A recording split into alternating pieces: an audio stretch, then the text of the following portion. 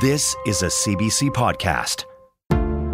Saskatchewan's premier is not backing down on promises to protect parental rights. In fact, Scott Moe says he'll do what it takes to uphold them, including considering the notwithstanding clause. This comes after a court case was launched challenging the government's new rules for schools. For more on this, as well as the premier's popularity and the government's response to an offer of a new MRI for Estevan, we've reached our political panel. Murray Mandrick writes a political column in the Regina Leader-Post, and Adam Hunter covers politics for CBC Saskatchewan. Good morning, guys. Good morning. Good morning. Adam, what is the latest on parental rights from the Premier? Well, we know that next week the group that's filed the lawsuit against the policy, which requires children under 16 to get parental permission and for their parents to be notified if they want to change a name or pronoun in schools, that lawsuit will be in a Regina courtroom next week. Now, a few days ago, the Saskatchewan United Party called on the government to invoke the notwithstanding clause to use it in order to, quote, protect the policy. And this week, Premier Moe was asked about that and said that that is one of the possibilities, one of the tools that the government could use. A couple of weeks ago, Premier Moe said that we're going to introduce legislation this fall that would, quote, protect parental rights. We don't know what that looks like. We don't know if that includes perhaps using the notwithstanding clause. But if the government were to use the clause, that would allow them the ability to override certain sections of the charter once they pass the law.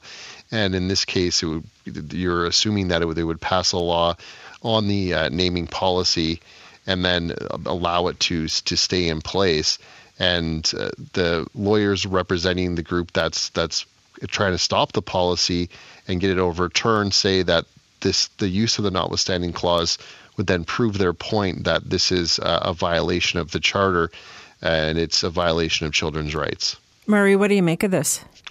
Well, even before this, they were trying to use a sledgehammer to kill a fly. And the question that should have been asked, why are you bothering the fly? Why don't you just leave the fly alone? Using the notwithstanding clause, which was put in the Constitution in 1982 when it was repatriated for the purposes of not seeing excessive rights trampled on, is really now taking that fly and trying to drive over it with your F-150. And it's so wrong in that particular sense. It's been wrong from the beginning because this has been spun politically as some problem with either woke parents or out-of-province or woke teachers or out-of-province sources, which is just blatantly untrue, taking the Saskatchewan government to court.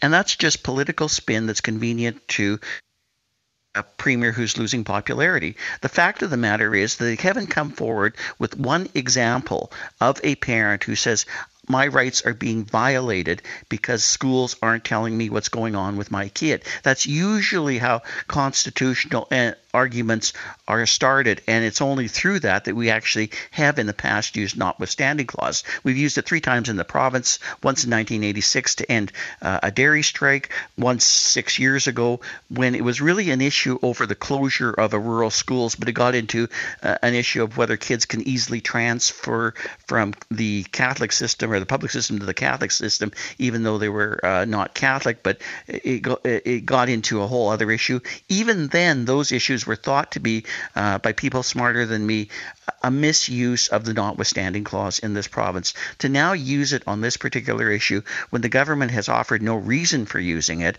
when justice has offered no reason for using it, and when the premier announces it at a political speech, is just plain simple wrong.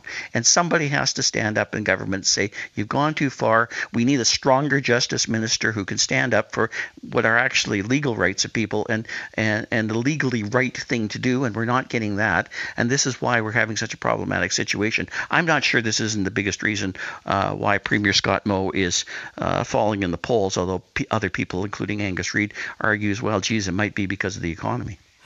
It's also pretty rich to criticize out-of-province legal action or activists, even if that were true, that they were strictly out of province, when we are one of the few provinces. South Carolina, I guess, yeah.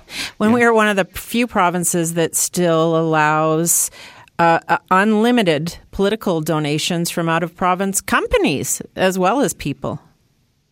Oh, absolutely, yeah, and this is like the irony here, the whole notion. I wrote a column about this week.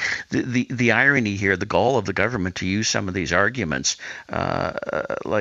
is beyond me. I guess I admire their cheek for doing so, but they're picking easy arguments to sell.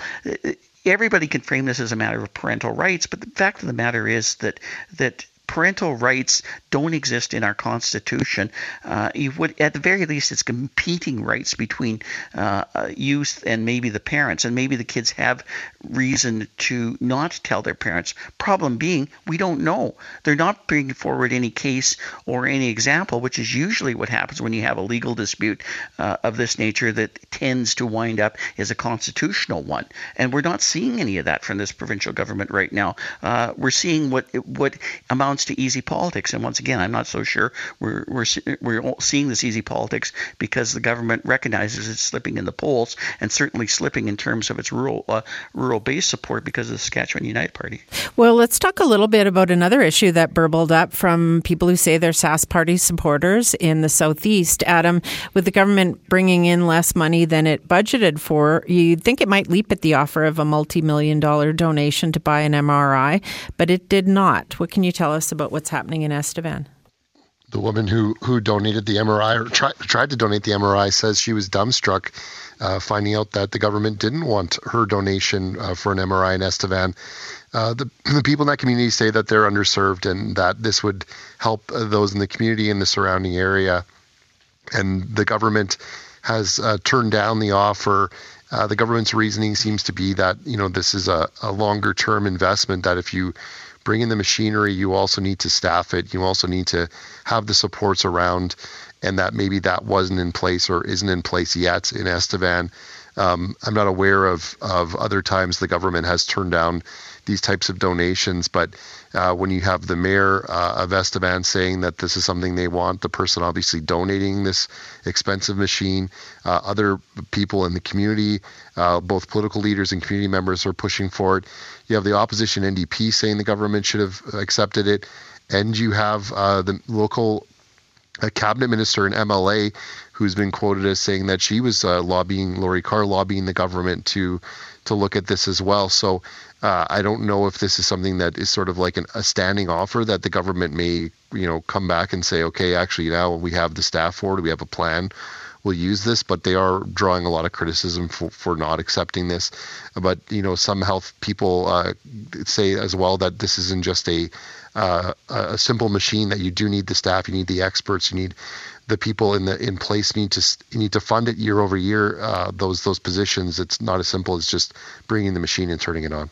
Murray, we got an email from a woman in Cutknife who said, sure, let a lady buy the machine, but we need it up north more than you need it in the southeast. So you can see some of the inherent problems here for government. What do you make of its decision? Well, to be honest with you, I give the government credit for taking here a principled stand, and a logical one, in the sense that one of the reasons the MRIs we have right now are more centrally located is because they're precious machines, as Adam outlined, not so much in terms of the actual cost of buying them, but staffing them.